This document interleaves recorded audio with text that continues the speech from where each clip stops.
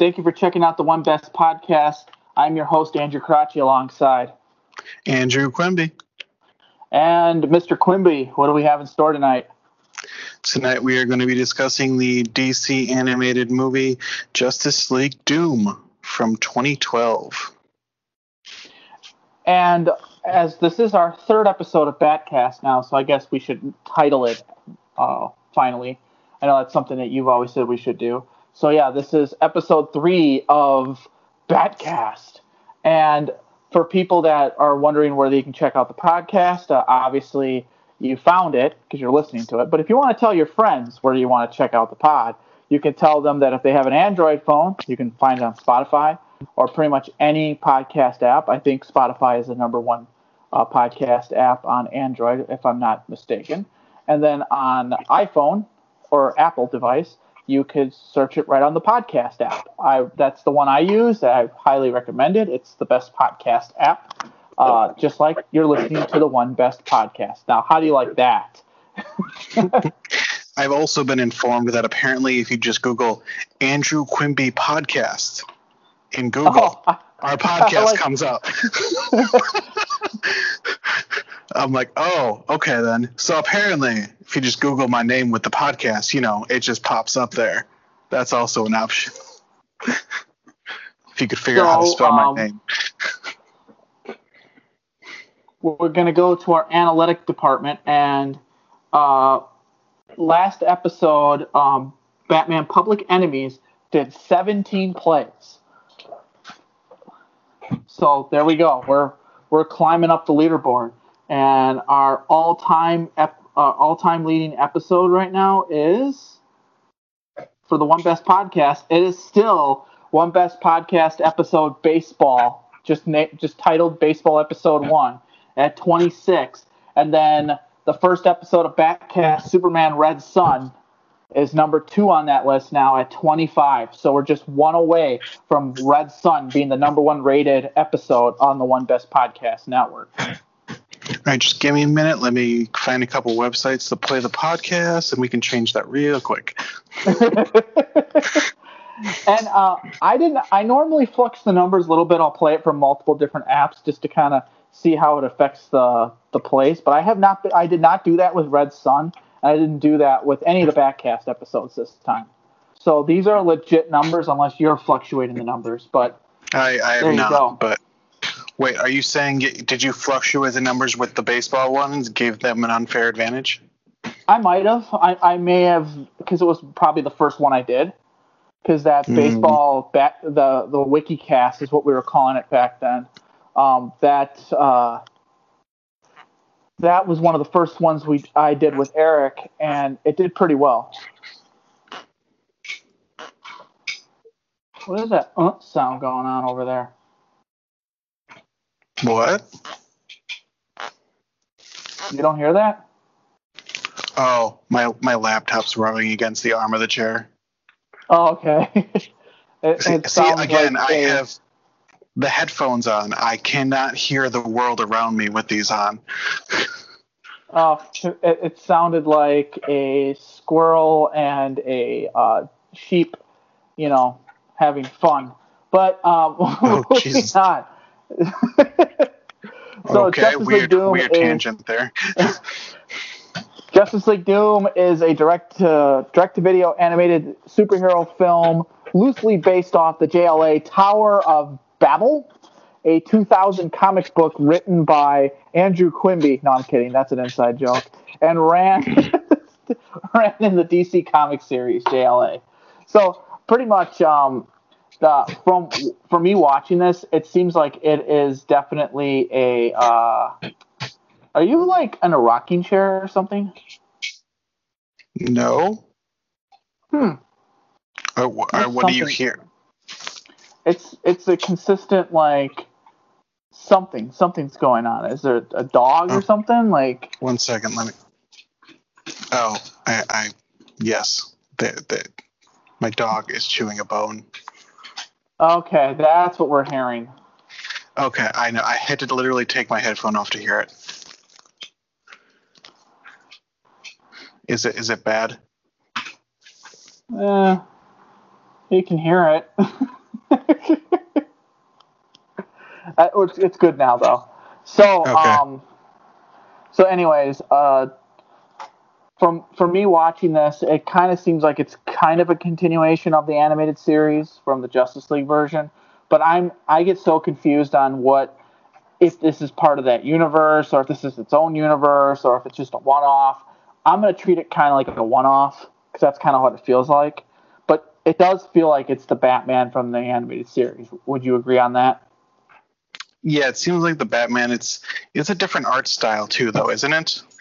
It's a completely different art style, but it's the same voice Yeah. actor. Yeah, because the art style initially threw me off because it was not the art style I was expecting from this movie. There's nothing wrong with it or anything like that. It just, yeah, everything was a bit different, and it threw me off in the beginning of this because I was not expecting that. So this is starring Kevin Conroy as Batman, Tim Daly as Superman. He played Superman in the animated series, but he did not play him in the Justice League animated series. He played him in the Superman animated series. Susan Eisberg as Wonder Woman. She comes back. Nathan Fillion for Green Lantern. That's Yes, Nathan Fillion. Carl Lumbly, Martian Manhunter, also played Martian Manhunter in the animated series, and he also played, that's a different guy I'm thinking of. Michael Rosenbaum for the Flash. In the Justice League animated series, he plays Wally West. This one, he's playing Barry Allen because Barry Allen's alive. Back then, Barry Allen was supposed to be dead, and he was gone for like 23 years before he came back in 2008 because he was trapped in the Speed Force. Bumper Robinson as Cyborg. Now, is that the same Cyborg voice from the Teen Titans show? Do you think? I don't know. Did you ever watch Teen Titans? I've seen episodes of it. I'm looking at it right now. It does not look like it. No. Bumper Robertson. It just sounded like him. And then we have some dude as Kane. Sorry, dude. I can't pronounce that last name. And Claudio Black is Cheetah. I like how Phil Morris's name who played Vandal Savage, is so low on this list. And he's actually one of the bigger names in this. But the character really wasn't. He didn't actually have that big of a part in it. He was the main antagonist. Yeah, but he had like 2 minutes of screen time probably, and True. only had a couple monologues, and that's about it. He was like every other member was basically on screen more than him. Now, he played Vandal Savage also in the animated series. I checked in on that. That is true. And he also played Martian Manhunter in Smallville. So, little ties to the DC universe with these guys. Overall, did you like the film? Dislike the film? Meh film? Overall, yeah, I enjoyed it. It was a good one.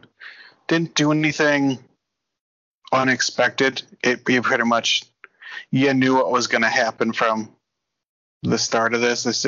Well, halfway through, once you figured out what was going on, you pretty much knew what was going on, and you knew how it was going to end because they just did whatever they were doing. There was no shocking twists or anything like that, other than the half twist of finding out it was actually Batman's plans, which I guess if you hadn't read the description of it, it would have actually been a twist. But I guess if you had read any description of the movie, it wasn't a twist. You know, when I first saw this movie, the very first time back in 2012, when I saw the picture, I honestly thought it was Batman taking out the Justice League. That's what sold me on it. I didn't read anything on it. I didn't do any research on it. I just kind of saw the cover, and I knew the premises of Doom. So I was thinking, like, dude, is this the actual movie where he takes out the Justice League? That's what I was thinking. So I was slightly disappointed when there were actual villains and stuff like that. But other than that, I thought it was. I actually enjoyed this movie. In the original comic book version, they had Ra's al Ghul as the main villain. I'm glad they used Vandal Savage. He already has kind of a staying power with the JLA or the JLAA or whatever you would call it, the Justice League Animated Universe. So JLAU. So also, the whole JLA acronym, which I'd never heard at any point in time, and they pretty much just threw that out there, and that's what they used this entire movie to refer to the Justice League, was just like, the JLA, the JLA. I'm like, what is this JLA? I've never heard anyone say the JLA before in this movie that's like exclusively used that acronym. Like, yeah, because they always went by Justice League, not Justice League of America. Which is yeah. So like,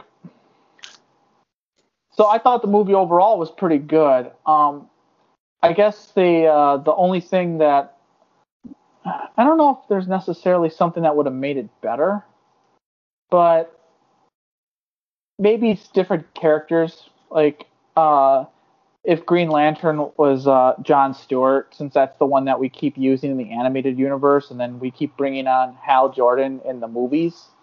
So it's kind of weird because Hal Jordan doesn't really exist in the JLA. Yeah. Like I would have said like I don't know, maybe better the villains that they used to like enact these plans, like the cheetah person. I don't know, maybe that's actually like a big villain for Wonder Woman, but I never knew who Cheetah was. At least I knew who Bane was, but like I didn't know who Cheetah was. And then what the Mirror Man?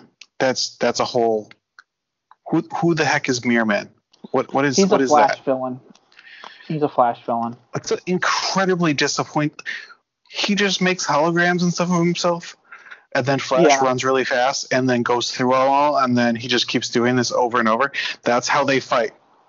He just makes holograms, and then he runs through them and just guesses over and over and over and over again. And it's just that's like, okay, you know how this is going to end. He's eventually just going to run super fast and just do the thing. So pretty much the essence of the movie is Vandal Savage steals plans to neutralize or kill the Justice League. So his actual plan can come forward.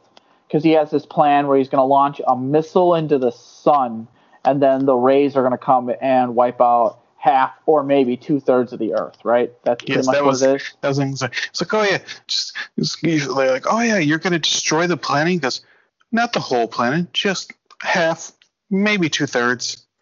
God, he's so good. That voice actor and the way he's written, it's just so good. Like I recommend you to watch the Justice League animated series episodes with him in it. Those are some of the best ones, especially Hereafter, which is still my favorite episode of the Justice League animated series. I could do an entire podcast on that episode alone, on how awesome that episode is.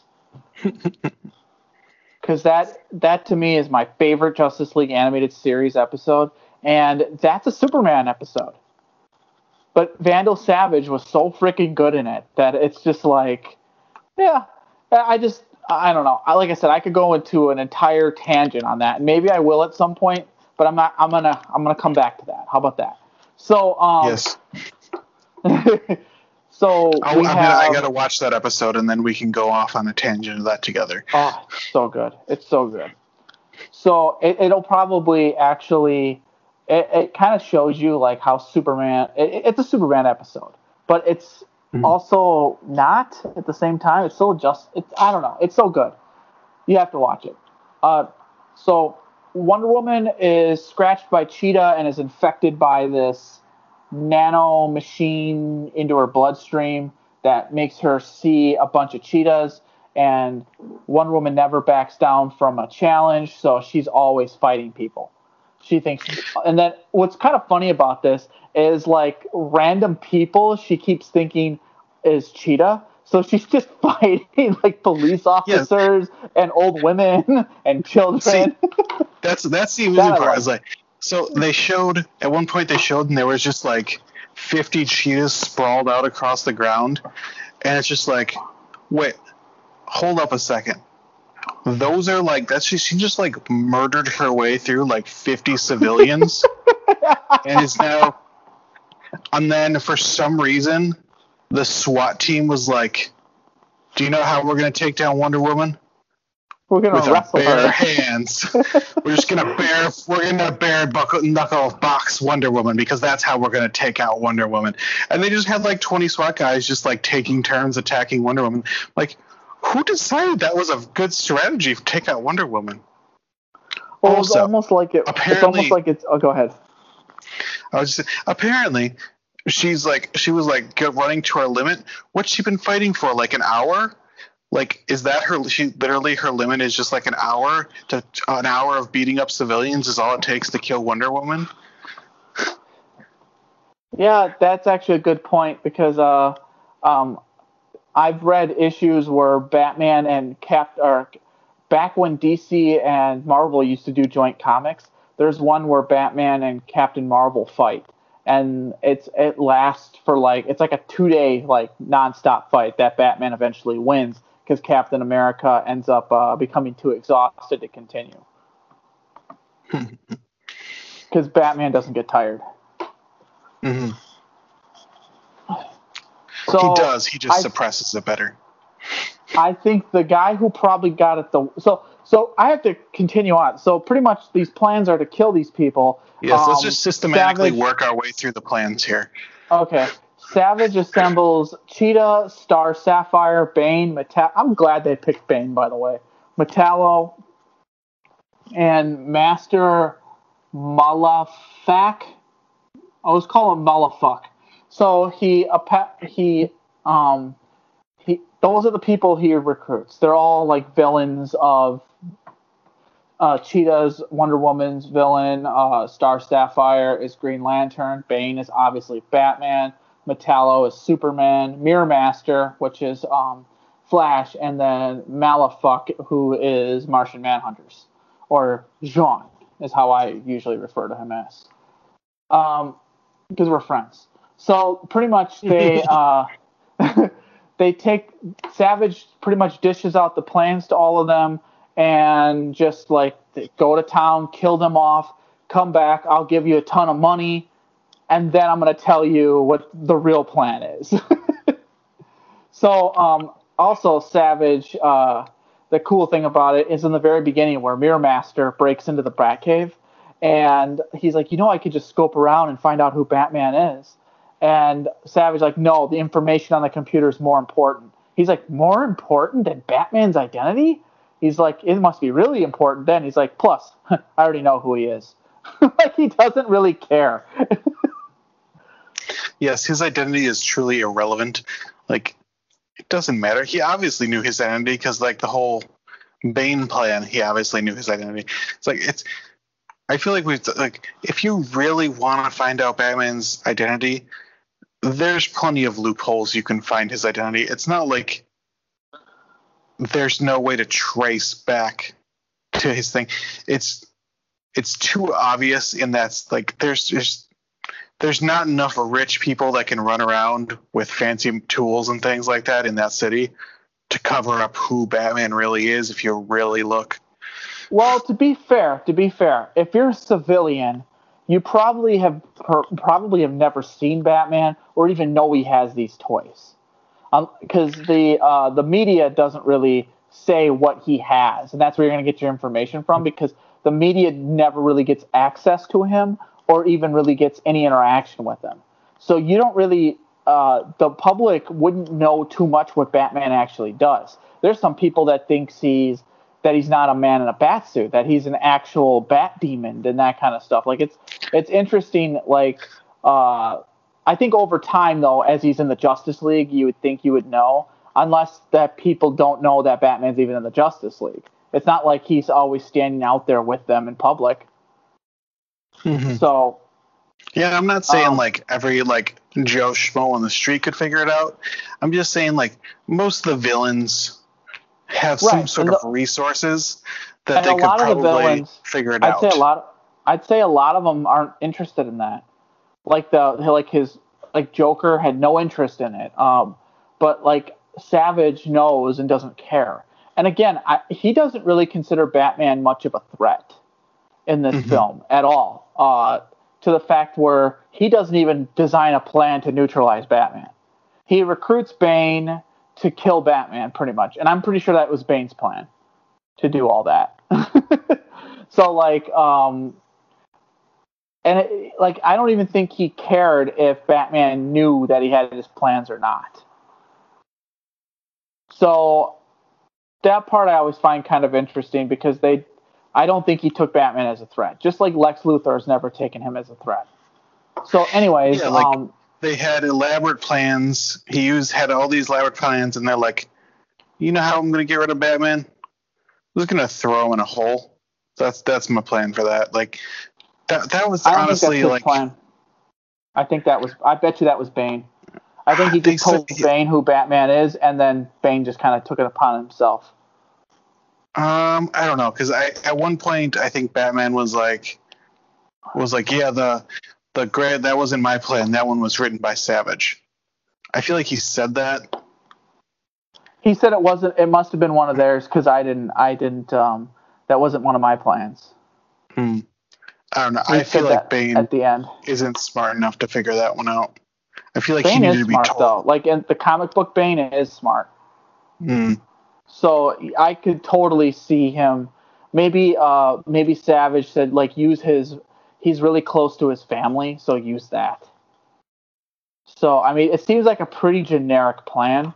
I think Savage would have something a little bit more diabolical than throwing But him again, in if he doesn't actually, but again, if he doesn't really consider him a threat, then he probably would have been just like, meh, that's good enough. True. Who's gonna punch their way out of a casket? Come on now. If it was really his plan, I mean, he was able to get into the Batcave so easily with Mirror Master. Why not just have Mirror Master wait for Batman to come back down to the Batcave and just like slice his throat or something? Like, I don't think that Savage really even cared if Batman lived or died.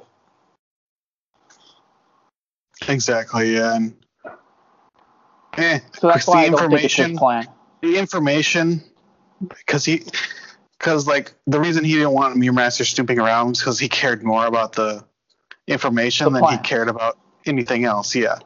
Right. Okay. Well, let's move on. So obviously we just covered Wonder Woman, the plans on her. Martian Manhunter, I would have to say, got it the worst. He was pretty much just set on fire that couldn't be put out. And for people that don't know, Martians are their weakness is fire. And so he's just on fire the entire movie. Yeah, he was poisoned with a chemical that made him sweat magnesium. Right. And so he was lit on fire and was literally like everyone was trying to put him out, and he just kept burning, and he just stumbled his way through the city until he fell into the water and is literally just like floating in an ocean, just burning infinitely. Like, Batman provides aluminum oxide to neutralize it. Mm-hmm. Yeah, and that's probably truly the worst one because it's literally like he just burning infinitely. That's a rough one. Flash gets lured by Mirror Master, which pretty much he needs to save a dead grandma, or no, a grandma that's Mirror Master says. That part was kind of funny. Like, he's asking Mirror Master, what's in the box? He's like, dead grandma. Wait, really? What? No. But he gets this thing trapped onto his this wrist that he has to run at a certain speed or it'll explode. Bolted through his wrist. Right. Which, yeah, so if he started running, he wouldn't be able to stop. He basically was like the Speed movie version for Flash. He couldn't drop below 55 miles per hour. Yeah, and then I guess How'd they get the bomb off of him? Batman instructs him to run and vibrate through the iceberg. Okay. Yeah, he ran through the iceberg, which I guess the bomb got hooked into the iceberg, and he was able to keep running. And yeah. So, and now we're going to talk Green Lantern. I think this is where it becomes the most. This was the most interesting and the most disappointing one. Green Lantern is lured to a mine. I guess he brings in like the Scarecrow toxin, like he breathes it in. So he, after failing to save this certain hostage life, his fears get exploited by Star Sapphire, and she says something pretty interesting. Like, there's clearly some backstory between Star Sapphire and Green Lantern. Like, she became like. It sounds like she used to be like a person or something like that Green Lantern knew, and she turned into that. And I wish we would have explored a little bit of that, because I know nothing about that. Yeah, because it definitely was like he caused her to be what she is, kind of seemed like. And I know at the end, after he beat her, he like took the sapphire out of her and she turned back into a normal person. So there, so there was something obviously like happened there, that he did something or made a mistake and caused that to happen. And he lost control of his ring, because if he doesn't concentrate, he can't have control of his ring, and he wasn't able to concentrate because he was listening to AFI in the cave and was really sad, pretty much. So he's he's in emo mode for the rest of the episode. Which, again, if you think about it, if the plans are to kill the Justice League, if Vandal Savage rewritten them to neutralize or kill the Justice League, this doesn't kill Green Lantern. She didn't attempt to try to kill him at any point. It was just him being depressed. See, yeah, because like he said, he adapted the plans to kill, but like none of these plans would have killed anyone. Except for Martian Manhunter was the only one where it looked like it would have been attempted murder. But like, but they even said Flash too was eventually probably going to die. Flash was probably the only one who would have actually died. Like even the Martian Manhunter though, like when he showed back, whatever, they're like, he was like, you can't be here. You should have been burning for at least a couple more weeks still. So obviously it was never intended to actually kill him. It was just supposed to like torture him and probably drive him insane over the course of a couple weeks of burning infinitely. Or unless, okay, I just had a thought. What if all of this is, they're all basically neutralized and the solar flare probably finishes the job? Yeah. Because it's gonna fry half of the planet. I feel like even Martian Manhunter cannot, like, I feel like they'd all die to like a solar flare frying half the planet. Feel like that'd be enough to kill them. Especially when he's already on fire and he wouldn't be able to avoid it. Superman would have probably been the only one to be able to survive it. But he was weak at that time. True. He was I'm saying, like, if this solar flare hit with Superman still alive, he'd probably be the only one that would survive it. At some point. And if anything, he would probably be like buried under the ground or floating through space infinitely, just unable to do anything except be in basically a coma, I feel like. So then Superman gets shot with a kryptonite bullet, but then it's extracted by Cyborg, which, again, meh. Yes, Cyborg, lasered a hole, and then John, weird tentacly fingered, pulled the bullet out. Yeah, that was. I think the premise of this was actually really cool, like what they were going to do. I feel like the execution was very weak. See, at overall, no point it would have. At no point I didn't think that any of the members were in any jeopardy of dying. See, I guess relatively speaking, like the only reason they were able to undo all of this was the fact that Batman knew exactly what all of the plans were. Right. And the fact, and he said, in the beginning, he grabs Cyborg and he's like, you have to come. You're not a member. The plans don't account for you. You're going to be the key to this. Because Cyborg wasn't in the Justice League, so he wasn't in the plan, so he was an outside variable, and that's why he was able to basically disarm all the plans, is because he had an outside variable that was able to operate beyond the scope of what the plans originally anticipated, probably. Because he knew the plans and had an outside person that was able to manipulate the events to undo them, basically. Yeah, I think and again, if that to me also proves why Vandal Savage I guess he just didn't care about Batman in this, because if Batman would have been the only threat because he would have known how to undo everything. If that's the case, why bury him alive? Why not just kill him and get him gone? It's because Bane wanted him to suffer. So I really think that's Bane's plan. I really think it was. I don't think it's Savage's. I think Savage maybe gave him the idea, but it was Bane's plan. But he was taking credit for it too. Yeah. But it's also, I really feel like Cyborg was the key more than Batman in this, even. Because Batman did know the plans, but let's say Wonder Woman, Batman, in order to undo Wonder Woman's nanite stem cell, whatever the heck was going on, Cyborg just used his arm laser thing to blast her with the frequency to disarm them. They would have had to find some device that would be able to put out this frequency and somehow figure out what the frequency was and do all this, and that would have been a lot of work to undo Wonder Woman's. And then Flash's is relatively easy to undo, but I don't know, the Wonder Woman, pretty much Cyborg was the only one that was able to undo Wonder Woman's one. And then Cyborg was the key to extracting the bullet. I just, without the Cyborg variable, he would not have been able to undo these plans as easily as he did.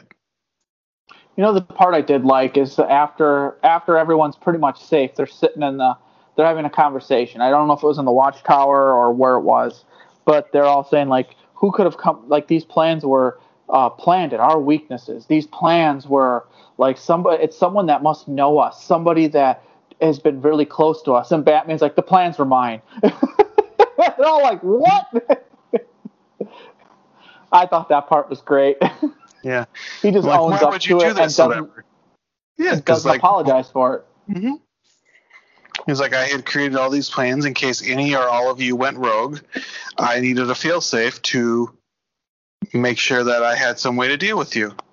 And they're oh, that's terrible. Why would you do that? And he's like, if you can't know the reason, if you can't see why I would. That was at the end.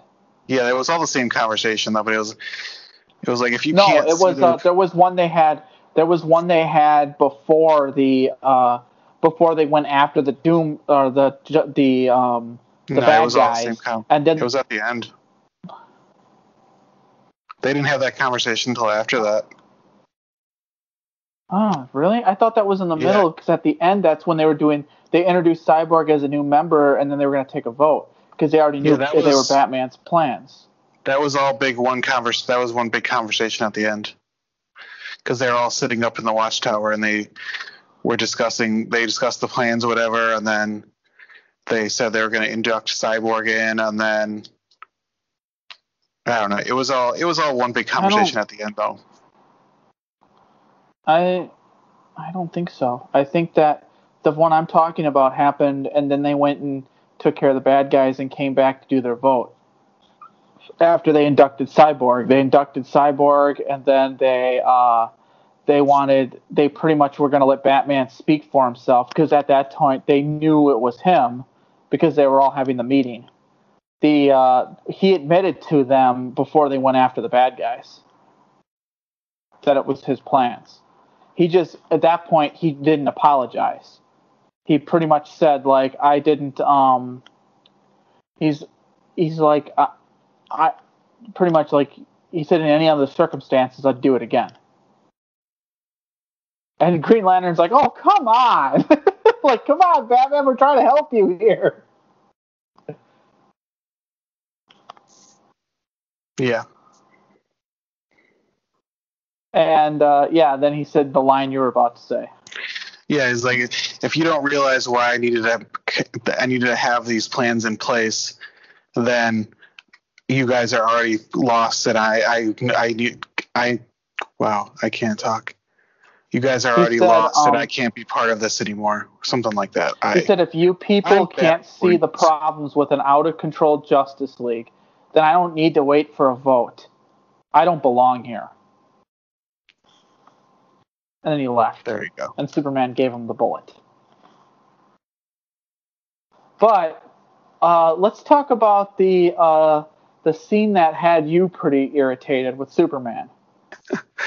Oh, yeah. So, of course, they escape all their plans, and then they go and confront all the villains again, and they all square off with their exact counterparts again. And they're all fighting in Metallo. I don't know. Metallo is the one who shot Superman. I don't know if we established that, but yeah, Metallo is the weird robot dude that controlled by a kryptonite core thing. I don't know enough about Metallo. That's pretty much it in a nutshell. Yeah. Anyways, and so he's just beating the crap out of Superman, and they're fighting, and everyone's fighting, and everything like that, and then Cyborg gets the unlucky job of fighting Vandal Savage on his own. So he just got his ass kicked, basically. But yeah, he's fighting, and then Vandal Savage ends up launching the rocket, and Superman just X-rays and sees the rocket flying. He goes, oh, I guess I'm needed elsewhere. And then just, like, double punch, laser eye, kills Metallo and flies through the roof in half a second. Like, he's been fighting him for, like, 10 minutes and just getting his ass kicked, and then they're like, oh, I guess I have someplace else to be. Let me just two-shot him and walk out the door. Like, he could have finished him at any time, and he's just like, no, I'm just going to make this a challenge. Like, it's just, it irritates me. He could have finished that at any point. And, like, the entire time he could have just, like, finished Metallo and then just, like, went off and helped any of the other people fighting who couldn't just two-shot their villain because they're not overpowered because Superman's a terrible person. It just, I try to give him a chance, and over again, he proves that he's a terrible character. Just because he's too overpowered. Red Sun so far. Mm-hmm. He's just, in general, he's just way too overpowered. Did you catch at the end where they were talking about Vandal Savage? And I think they said, well, Vandal Savage has been founded by the World Court. Like, that's a thing.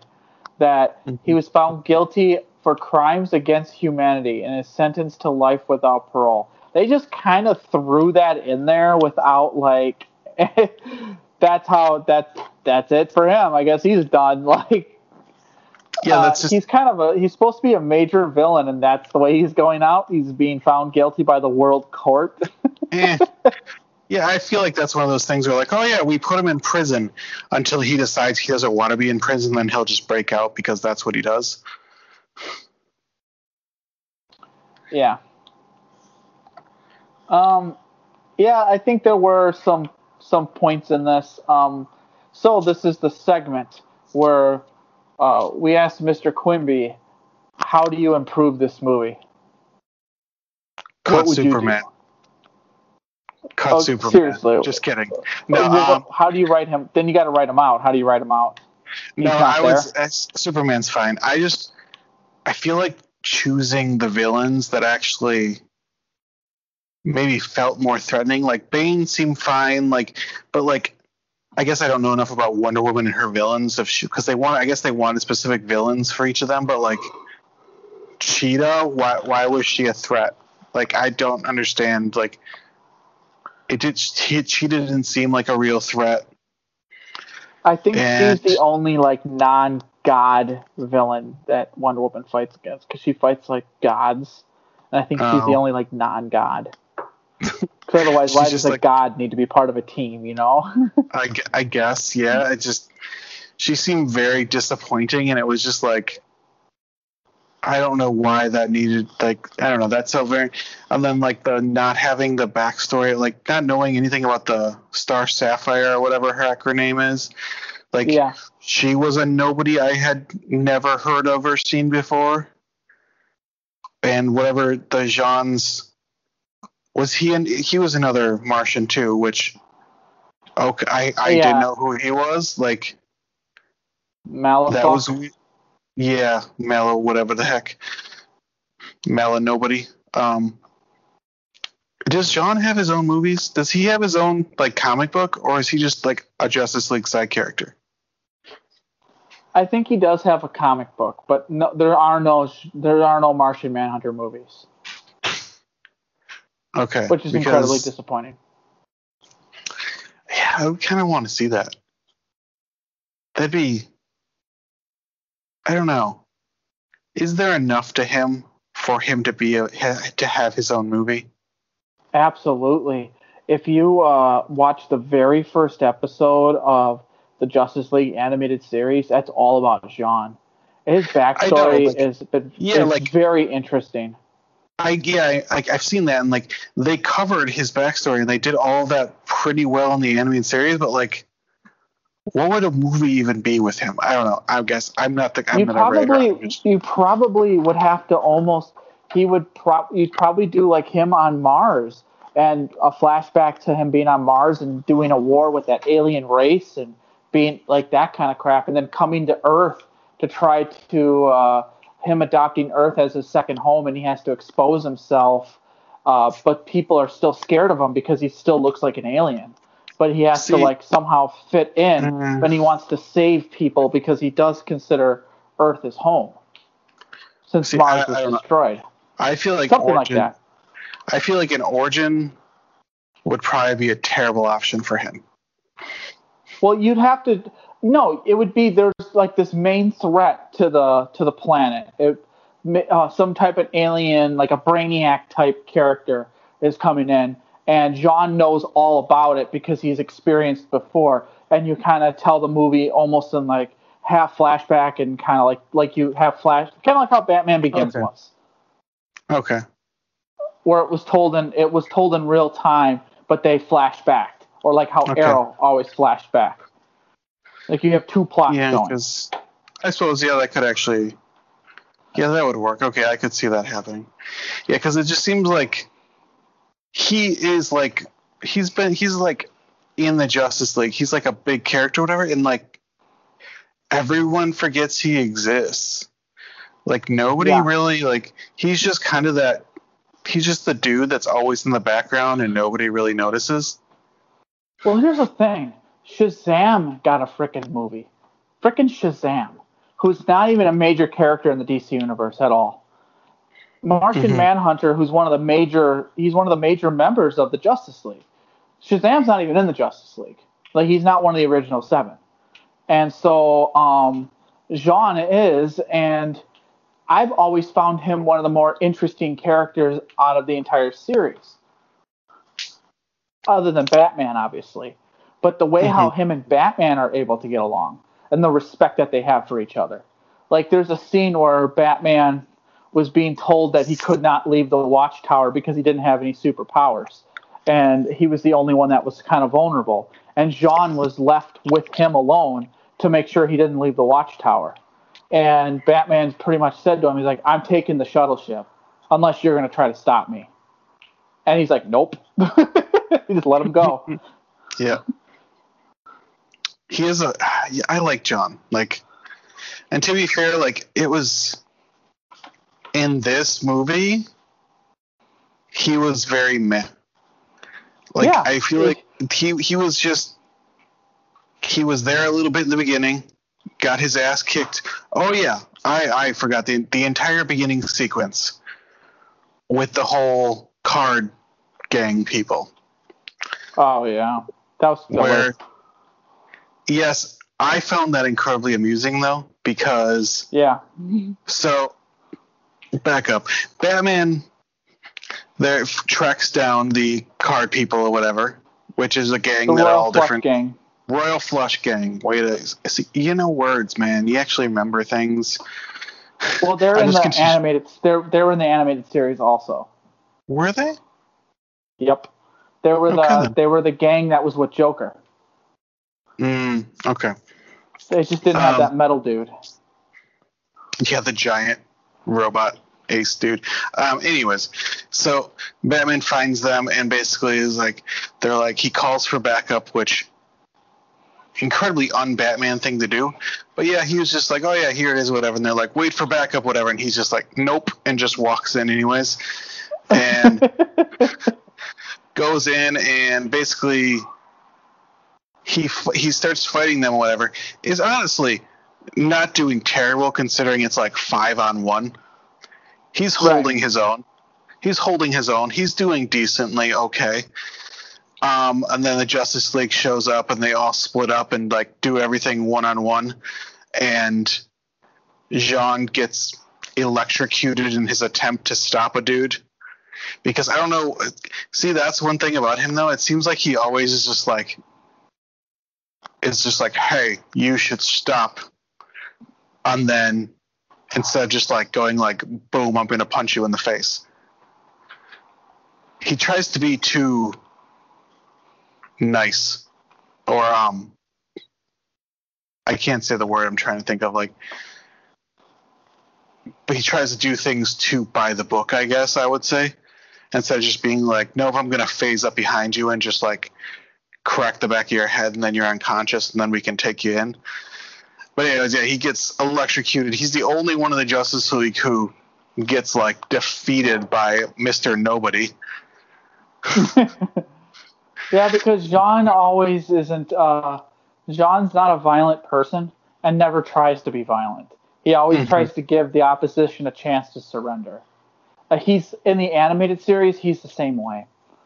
So, I know, like, and that's because he can. And I know that because he can take it. He can take it.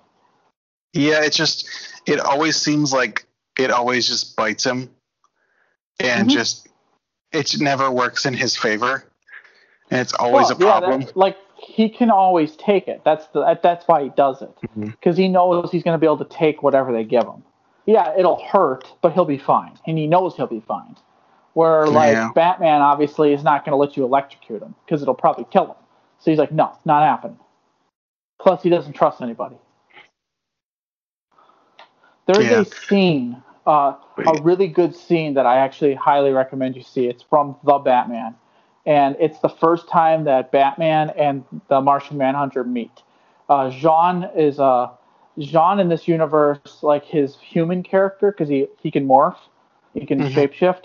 He's a detective, pretty much, like a private investigator, and he's investigating this alien thing or whatever. Anyways, Batman figures out that John Jones is the Martian Manhunter and figures out he's Martian.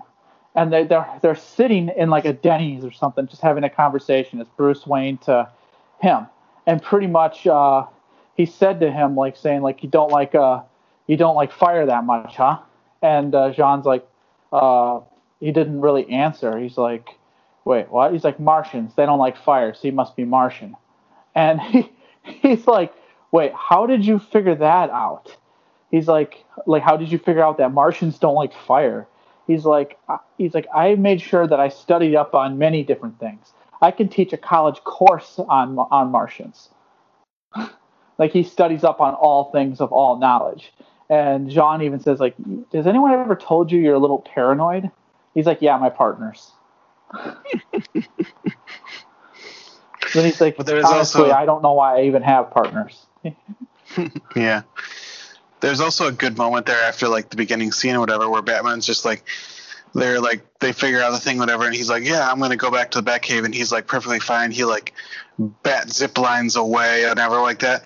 And as soon as he's like out of sight of everyone, he like slumps over and is clearly in a lot of pain. Like he kept his facade up very like strong, whatever, and then he like as soon as he was out of sight, everyone he almost like collapsed on the ground and like dragged himself into the Batmobile to leave. And I thought that was very interesting that he kept his like face on until he was out of sight of everyone, and then he like let himself feel the pain. Then at that point, that was very interesting moment too. And Alfred was great. In the short moments he had, he was great as usual. Oh yeah. He pretty much Batman's like, you're not going to let me go to work, are you? He's like, not until you have at least 8 hours bed rest and have he made chicken noodle soup. And he even said something like I could tell you're in pain. You're bleeding all over my rug. Yep. So Alfred's great. Yeah. He in the animated series, he's phenomenal. So like. That's I'm glad they kept that. You could tell that's a Bruce Timm thing because that's something that Bruce Timm kind of did that with Alfred by making him very, very sarcastic and very like almost to the point where it's like he doesn't want Bruce to do all this, but he doesn't have much of a choice because he's going to follow him wherever he's very loyal to him. Mm-hmm. Or I've seen different versions, like in the Gotham series, it was a pretty good Alfred, but it wasn't like that kind of Alfred. He was more like a caretaker than he was a I feel like Alfred that we know. There's like two. I feel like there's probably more. I feel like there's two like classes of Alfred out there in all the different iterations. Yeah. There is the like bodyguard Alfred, who's got like the training and like the Spec Ops history, and then there's like the almost father figure Alfred who like takes care of him and makes sure he gets his thing, whatever, and like Batman like actually listens to and stuff like that, kind of like what we got in this one where he's like, nope, you're gonna do this or whatever before you're allowed to go to work, like talking to him almost like a child. And like there's almost two versions of him. That the thing is like they almost always fall into one of those categories, which version of Alfred they choose to do, which are both very good Alfreds, just in different forms for different ways, and they both work very well because you could see either one of them working very well with Batman. Right. I think with the Kevin Conroy Batman, you need the father figure Alfred. I think it just works better. I don't know if that Alfred would work well with with the bodyguard style Alfred, because that Alfred's more to more of a Batman that is kind of green or very new or not as closed off as this Batman is. Because the Kevin Conroy Batman doesn't show much emotion. He blocks out a lot of things. Yeah. But I call this the Bruce Timm Batman, which is my favorite Batman of any universe I've ever seen.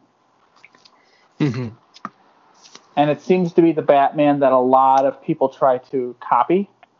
Now, in the movies, I think they fuck him up almost every single time they've ever written him, because it seems like Christopher Nolan and all these other like directors, it seems like they don't understand what makes Batman Batman. Like, we'll dive into the Christopher Nolan movies, for example.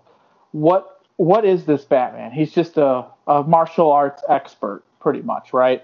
A brute force. Okay. They very rarely show him doing any detective work. He's never a step ahead of anybody, and he'd be really similar to how Oliver Queen is written in Arrow. That's the difference between maybe Oliver Queen and Batman. Batman is more of, he's the full package. Oliver Queen has he could go hand-to-hand combat with Batman, and it'd be a challenge for both of them. But there's no way that Green Arrow would ever stay a step ahead of Batman. Yeah, like, I feel like Batman at his core is just an investigator, and I could almost see, I guess they kind of did it in like the Batman Beyond show, but like when he was older, like I could see Batman, he being the guy who's just like being the office guy, running someone and doing all the research, and having some punk kid be the guy on the streets doing all the manual labor and doing all the hard work, whatever, and he just runs the investigation part, which is basically how they did it in Batman Beyond. But like, I feel like the only reason the reason he doesn't do that is because he's got that whole like, there's no way I could put anyone else there to do it. Nobody would do it better than me. Right. And that's why he would never let anyone else do that other than because he's the best person that's going to be able to do it, even though he probably would do better just being the 100% research guy. He is the research guy and the muscle, which he can pull it off. He doesn't, like, in Justice League, he shouldn't be utilized fighting aliens and shit like that. He should be at the watchtower, giving direction, being the one in charge. Like designating people to where they need to be.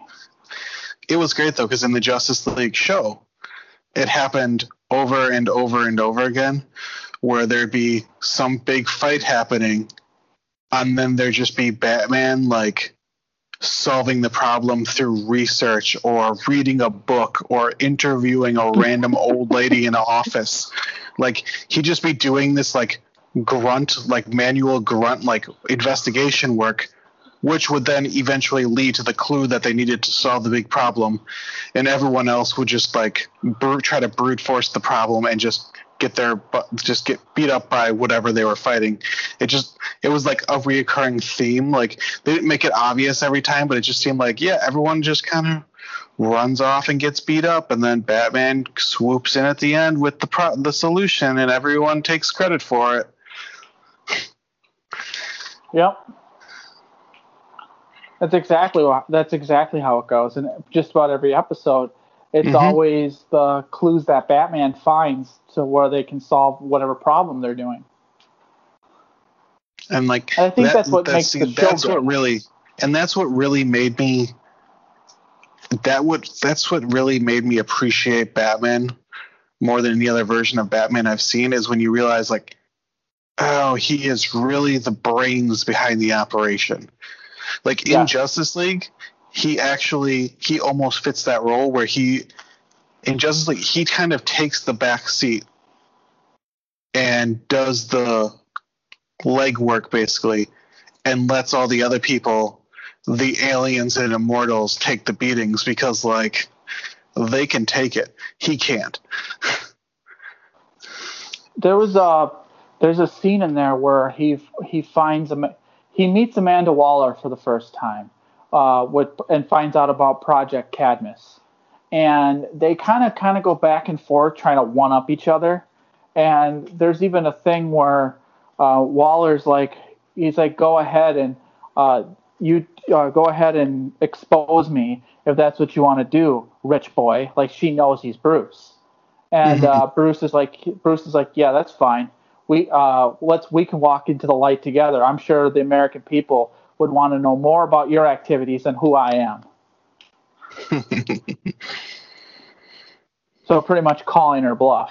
And there's even another thing where Waller has all her people with her guns pointed at the. They're trying to recruit their people back. It's not really relevant. But anyways, Batman's standing there. And then Superman and Aquaman just walk in front of the dudes. And Batman pretty much says to Waller, like, mine are bigger than yours. Like, my guns are bigger than your guns right now. Because I got Superman and Aquaman. I mean, Aquaman in that show is just really good, too. Yeah. It is probably... I think it's the best superhero animated show out there. I recommend anyone who hasn't watched that, you need to watch it. Like, I know Andrew said he's watched the majority of them, but I don't think you watched any of the Unlimited, right? Correct. I have not seen any of the Unlimited. Right. Because they're all half-hour episodes. That's the difference between Unlimited and the original Justice League. But wait till you run into, like, the Question. And when the Question is like a conspiracy theorist guy, where all he does is investigations and stuff like that. And he always thinks there's something else going on. And there's even a thing where the Justice League, the one where they went into the alternate reality and they ran into the Justice Lords, and they used Lex Luthor's. They pardoned Lex Luthor for the technology to put down the Justice Lords. I don't know if you remember that one. It's vaguely familiar, but I can't remember the details. But they referenced that, and that's how Luthor got pardoned, and he's now running for president. And so he looks at all like the things that will happen, and his biggest fear, because he's went through all the research, what ends up happening is Luthor kills the Flash, Superman kills Luthor, and that starts Armageddon as in retaliation. So he's deciding that he's going to go confront Luthor himself and kill Lex Luthor, because he says the League will survive if he does it, because he's a nobody.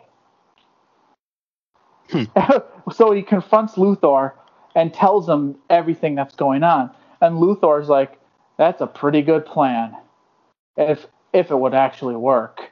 And then he then finds out that Luthor has super strength because he's been injecting himself with that liquid kryptonite. And he like beats the shit out of the question, and pretty much says like, "You think I want to be president? Do you know how much power I would lose if I became president?" Pretty much said like, "That's right. I spent billions of dollars on a fake presidential campaign just to tick Superman off."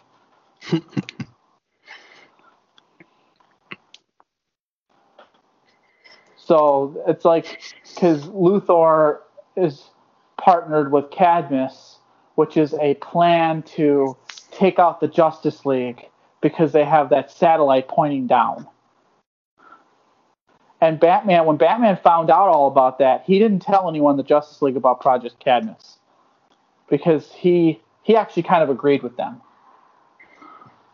And there's even a thing where Batman got his ass whooped or whatever, and he's in a hospital bed, and he pretty much told the Justice League like everything that's wrong with everything, that's like what would happen if you guys were to go over to the bad side. And Superman's like, "We would never do that." He's like, "Yeah, even with mind control or anything like that, you don't think they should have at least a fighting chance against us?" Mm-hmm. And Superman's like, "Well, you always have that kryptonite bullet." Batman's like, "You don't get the chance to joke right now."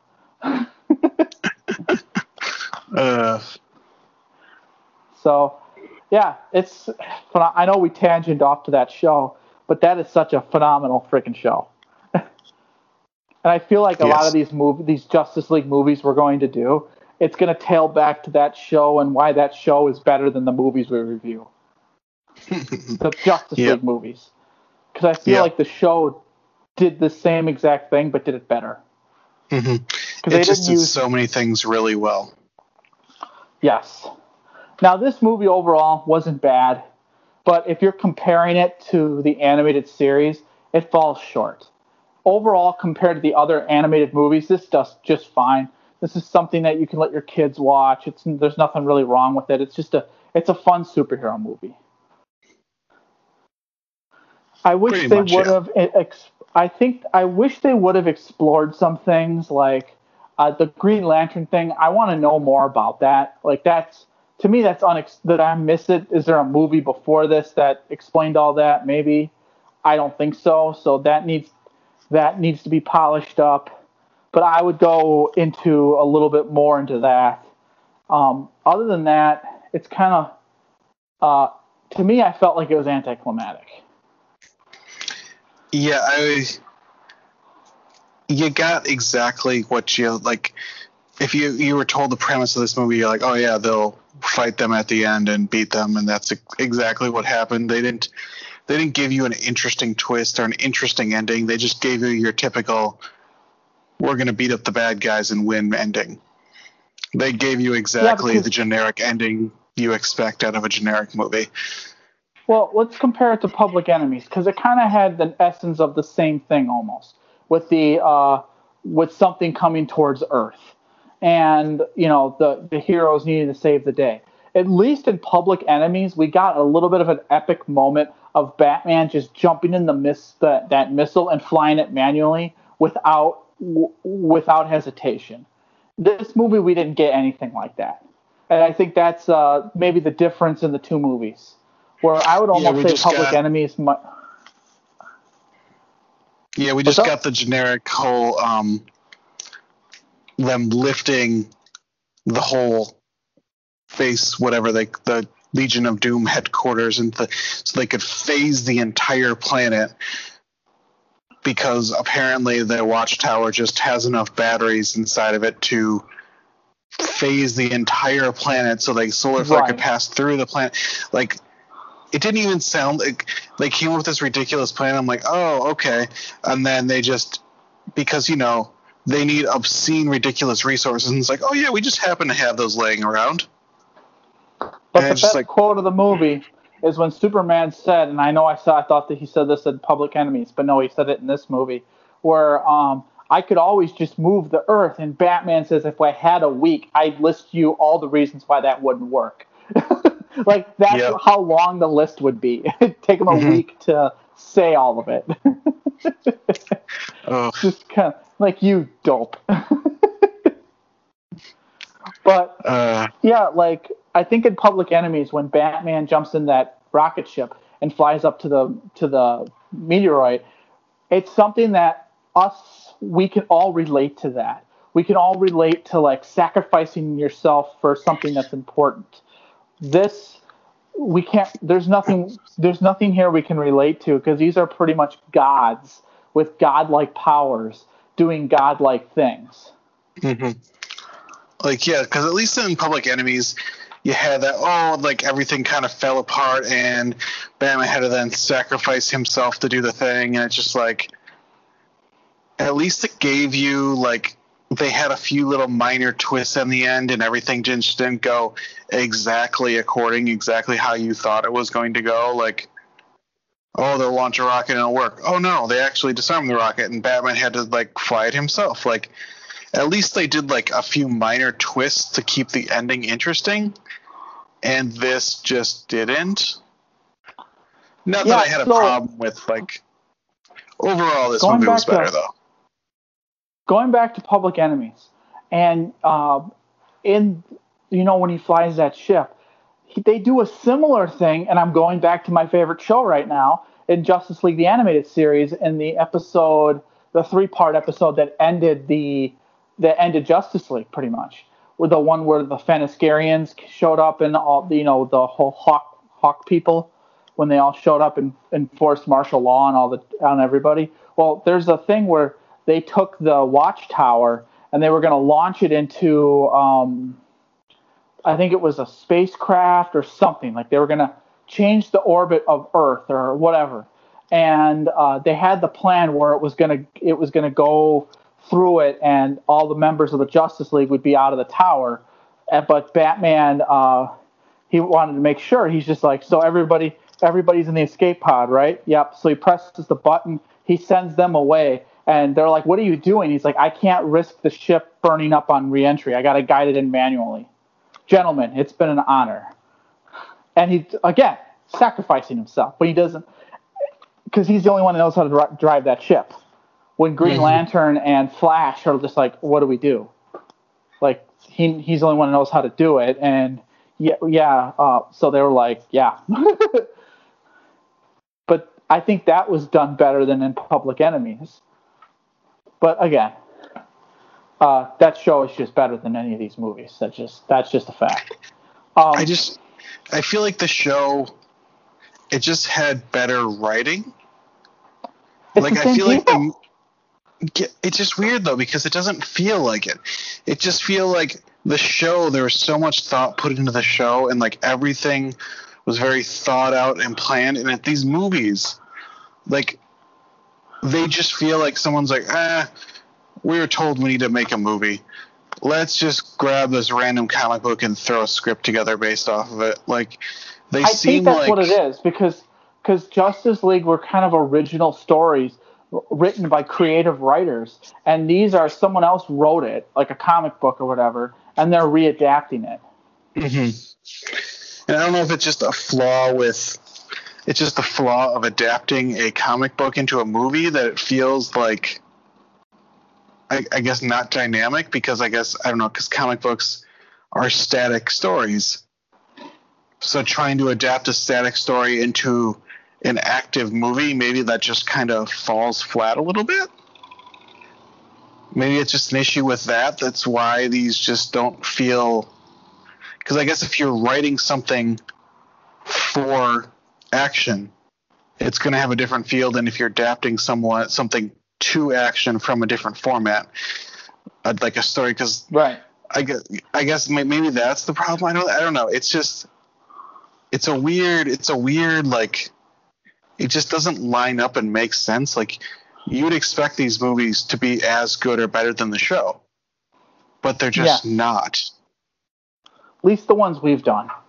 The two Justice League movies we've done. Well, Superman Batman's not technically a Justice League movie, but it is.